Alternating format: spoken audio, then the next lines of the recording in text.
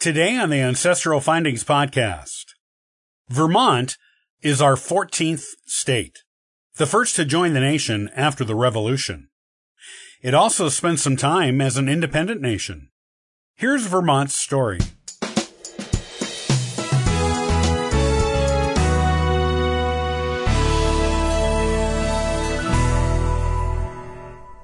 Vermont is our 14th state.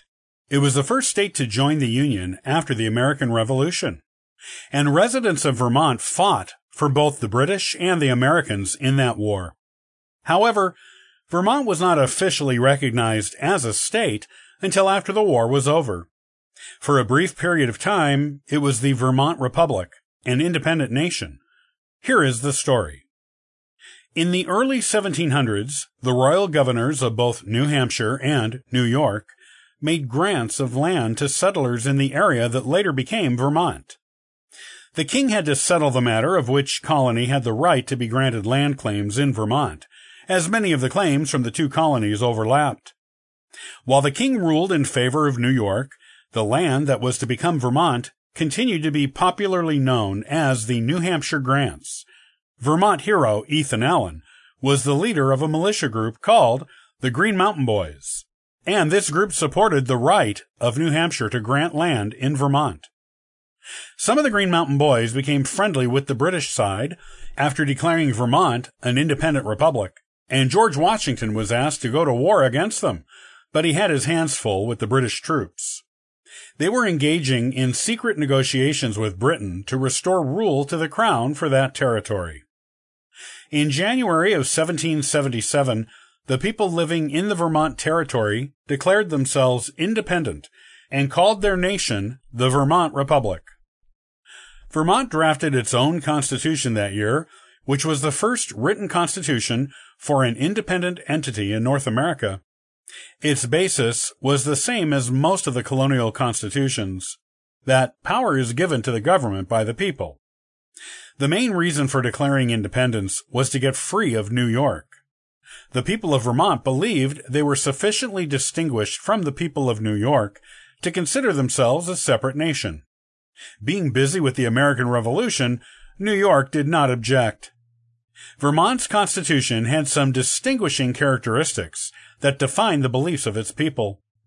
These distinguishing points included outlawing slavery and granting the right to vote to all adult males, whether or not they own property.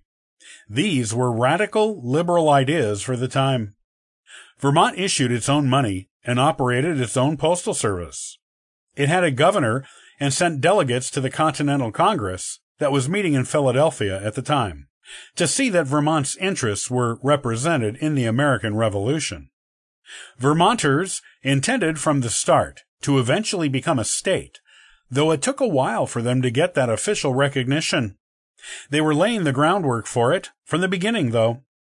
During the Revolution, Ethan Allen and some like-minded politicians approached British-controlled Quebec about joining that province.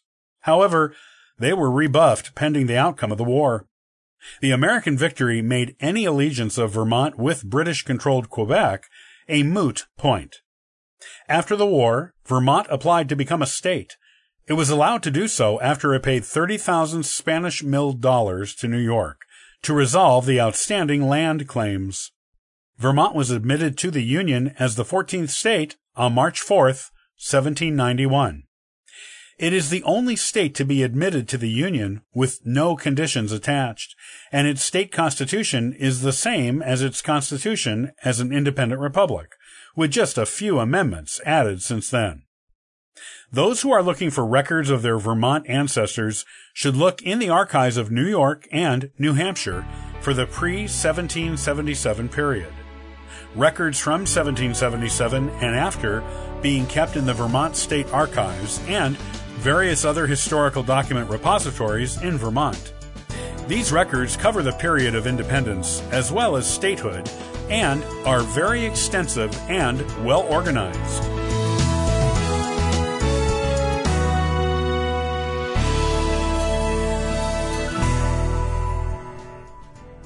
Thanks for joining us today and subscribing to the Ancestral Findings podcast. Check out ancestralfindings.com for additional free genealogy resources and weekly giveaways. Happy searching!